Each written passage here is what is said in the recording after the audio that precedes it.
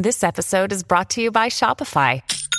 Forget the frustration of picking commerce platforms when you switch your business to Shopify, the global commerce platform that supercharges your selling wherever you sell. With Shopify, you'll harness the same intuitive features, trusted apps, and powerful analytics used by the world's leading brands. Sign up today for your $1 per month trial period at shopify.com/tech, all lowercase. That's shopify.com/tech. Welcome back to the Elon Musk podcast, and on this episode, we'll be discussing the latest news surrounding Twitter and its CEO, Elon Musk, of course. Now, Musk recently engaged in a bizarre Twitter exchange with an Icelandic entrepreneur, Haraldur Thorleifsson, who was unsure if he had been fired by the social media company. The exchange went viral on Twitter, drawing attention to the ongoing turmoil on the platform. Now, despite the challenges facing Twitter, Musk remains optimistic about the company's future, urging advertisers to use Twitter directly and to believe that they see a future with the platform. Now, Musk claims that the journalists have been trained never to write a positive story, and that advertisers can adjust their ads to suit the content they're comfortable being associated with on the platform. However, the Federal Trade Commission has asked Twitter to turn over internal communications related to Musk and detailed information about the layoffs amid concerns the staff reductions could compromise the company's ability to protect users. The FTC inquiry centers around the ability of the company to comply with a $150 million settlement related to alleged privacy violations. So what does the future hold for Twitter and its users? Will Musk's leadership style and cost-cutting measures help turn the company around, or will the ongoing controversies surrounding the platform continue to drive users away? Now, Elon Musk, the CEO of Twitter, Tesla, and SpaceX, had called on advertisers recently to use Twitter directly and to believe what they see on the platform, rather than relying on traditional media sources. And he spoke at a Morgan Stanley media conference. Musk claimed that journalists have been trained never to write a positive story. And he also expressed gratitude to long-term partners Disney and Apple for continuing to advertise on Twitter despite concerns over hate speech. Now, according to Musk, advertisers have the ability to adjust their ads to suit the content they're comfortable being associated with, just as they do on television. He cited Warner Brothers, Discovery's campaign for HBO's The White Lotus as an example of successful keyword advertising, saying, "You don't need advanced AI for this one." Now, Musk acknowledged that monetizing Twitter's large and global user base remains a significant challenge, but said that usage and engagement on the platform have never been stronger. He also claimed that the company's former regime had left significant revenue potential untapped, and that the deep rounds of layoffs and restructuring he has been implemented have helped to cut the non-interest burn rate to around $1.5 billion. He expressed optimism that Twitter could be cash flow positive next quarter, depending on the ad market. And Musk reiterated that he purchased Twitter for the sake of free speech and the future of our civilization, adding that the old Twitter had a huge thumb on the scale in favor of the left, which was not conducive to healthy national dialogue. He did not mention that he had tried to back out of the deal shortly after making it, though. And meanwhile, the Wall Street Journal has reported that the FTC has asked Twitter to turn over internal communications related to Musk, as well as detailed information about the recent layoffs, amid concerns that staff reductions could compromise the company's ability to protect users. The inquiry centers around Twitter's ability to comply with a $150 million settlement related to alleged privacy violations.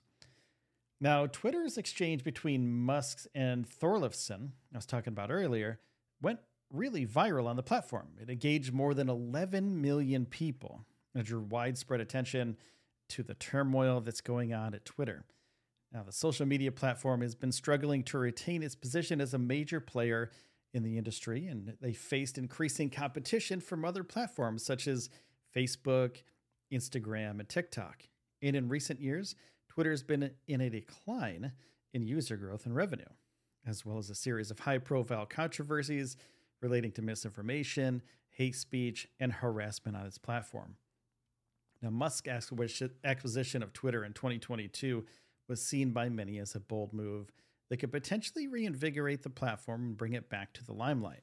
However, his controversial leadership style and penchant for cost-cutting measures have also raised concerns among some other companies, industry observers, and some employees as well. And despite the challenges facing Twitter, Thorleifson remains optimistic about the company's future, noting that he joined the platform because he believed in what it was building. He also expressed his gratitude for the support he received from the Twitter community during his recent ordeal, saying that it was heartening to see so many people come together to help him in his time of need. Now, the Twitter exchange between Musk and Thorleifson is just the latest example of the unpredictable and often surreal world of social media. And how as platforms such as Twitter continue to evolve and shape our online interactions, it remains to be seen what the future holds for these digital spaces or the people that interact with them. Now, I want to ask you a favor real quick. We have a sponsor for the show, StarshipShirts.com. If you're into Elon Musk, if you're into SpaceX, if you're into NASA, if you're into spaceflight and anything space related, go check out StarshipShirts.com. They have a wide selection of everything spacey out there, including Elon Musk merch and SpaceX-inspired t-shirts. Everything is at a price that's reasonable. I think it's $16.99 right now for any t-shirt. So just for our listeners, the prices have gone down. Worked out a deal with them. So check them out, StarshipShirts.com. Now let's talk about SpaceX. Since we're talking about space, SpaceX will be possibly conducting a static fire test of its Booster 7 rocket booster coming up on March 10th, 2023. And there's a little bit of evidence for this because there's a NOTMAR scheduled for that timeframe. Now, a NOTMAR is a notice to mariners, to people with boats, and to people also with the fly planes, and also people that are just regular people. It's basically no fly, no boat, no walk zone. Get out of there and let SpaceX do their business. Let them test their booster at Boca Chica Starbase, Texas. Now, we don't know exactly what this test is for. It's a NOTMAR, so it's an overpressure notice. Also, there's a possibility that there could be some fire involved, and there's possibility that there could be something that blows up. So SpaceX sent this NOTMAR to the Coast Guard and said, please post this because we want to be sure that nobody gets injured while we do our testing. Now, it could be that the FAA saw the last static fire from SpaceX, the 31 engine static fire, and maybe something happened with those engines that SpaceX had to replace them. And they did. They replaced those two engines because let me back up a little bit because SpaceX on the Booster 7, there's 33 Raptor 2 engines. In the last static fire they did, there were only 31 that worked. 2 of them were shut off before the static fire test. So SpaceX replaced those engines, and there's a possibility that the FAA saw that, or even internally with SpaceX, that they saw that and they thought it would be a better idea if we did this right and made sure that all 33 Raptor 2 engines would fire at the same time, and that the rocket and the booster would be safer if we made sure that all of these rocket engines worked. So it's a possibility that they will be doing a booster firing. Now, there's also Booster 7. We have Ship 24 down there, too. Ship 24, Ship 26. There are a few Starships. Now, the Starship is the 150-foot tall ship that's the second stage of this giant rocket. The rocket itself is 400 feet tall altogether, around that size. It's the largest rocket in the world, and it's the most powerful rocket that will ever fly once it does fly. And just recently, Elon Musk said that he expects the first attempt to be about 50% successful, probably going to detonate over the Gulf of Mexico.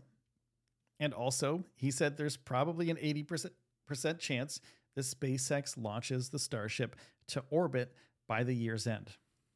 So, if that's the case, Elon Musk, Gwynne Shotwell, everybody at SpaceX, they need to make 100 flights of the Starship before they can put people in it. And SpaceX's Starship agreement Starbase agreement with Texas only allows them up to, I believe, 6 flights per year from Starbase. So if they want to do 100 flights, 200 flights before they put people in this thing, they're going to have to go fast for the next few years. Now, SpaceX has just made it past the 100 successful launch and landings of the Falcon 9 rocket, and that's been in development and has flown for about 10 years. Now, SpaceX also knows how to build rockets now. The Falcon 9 was a work in progress, and they built from the ground up. It's a brand new rocket with brand new parts that they built in-house. Same thing with the Starship, but they used the fundamentals and the knowledge they gained from building the Falcon 9 to build the Starship. So there's a possibility, I really hope this works out for SpaceX, because there's a huge possibility that they could actually pull this off. This will be one of the most challenging things to ever happen as far as human engineering goes. Elon Musk has said numerous times that SpaceX is solving a problem that's almost impossible to solve. Getting a fully reusable rocket to orbit is almost impossible. And leaving the Earth's gravity well, getting it out into space, and having it land back on Earth is almost impossible. So if they can pull this off, this will be one of the, if not the most impressive engineering feat of all humanity ever. So let that sink in for a second. Elon Musk is doing that with his team down at Starbase, Texas. Now, what's going to happen, I believe, is that Starbase is going to eventually just do a few flights of test vehicles, test articles throughout the year. New designs, new engine tweaks, body tweaks, things like that. They'll do 5, 6, 10 of those per year, but they'll be doing the majority of the flights from their new Starbase at Kennedy Space Center in Florida. So I think the majority of those 100 flights are going to be coming from Florida. And if that's the case, it's going to be absolutely incredible to see that happen from hallowed ground down at Kennedy Space Center. Now, I think what's going to happen on the 10th is they're going to do the static fire. They're going to get past that. Elon Musk said that hopefully late March, they'll have the ship ready, have the booster ready, have everything ready, ground systems ready for this launch. They just have to wait for the FAA. And if that's the case, we could possibly see a launch April, May, maybe June, if everything's ready on SpaceX's end, because the FAA may have to take some time to figure out all the data that SpaceX sends them and make sure that everything's okay. So, yeah, we're going to expect great things from SpaceX this year, and I hope you enjoyed listening about it. So thank you so much for listening, by the way. And also, if you could take a second and subscribe on whatever podcast platform you're on right now, I would greatly appreciate it, because it helps us out so much. It helps us out. Just one extra person pushes us up to the next level. So if you could be that person, that would be really great. And we are growing like crazy. So thank you so much for all the continued support. Join the crew. We have a Patreon, patreon.com/stage0. Also, thank you again to starshipshirts.com, supporter of the show. We're going to continue supporting us for a while. So check out starshipshirts.com if you want to help us out. And that's about it for today. Thank you, everybody, for listening. And I will see you in the next one.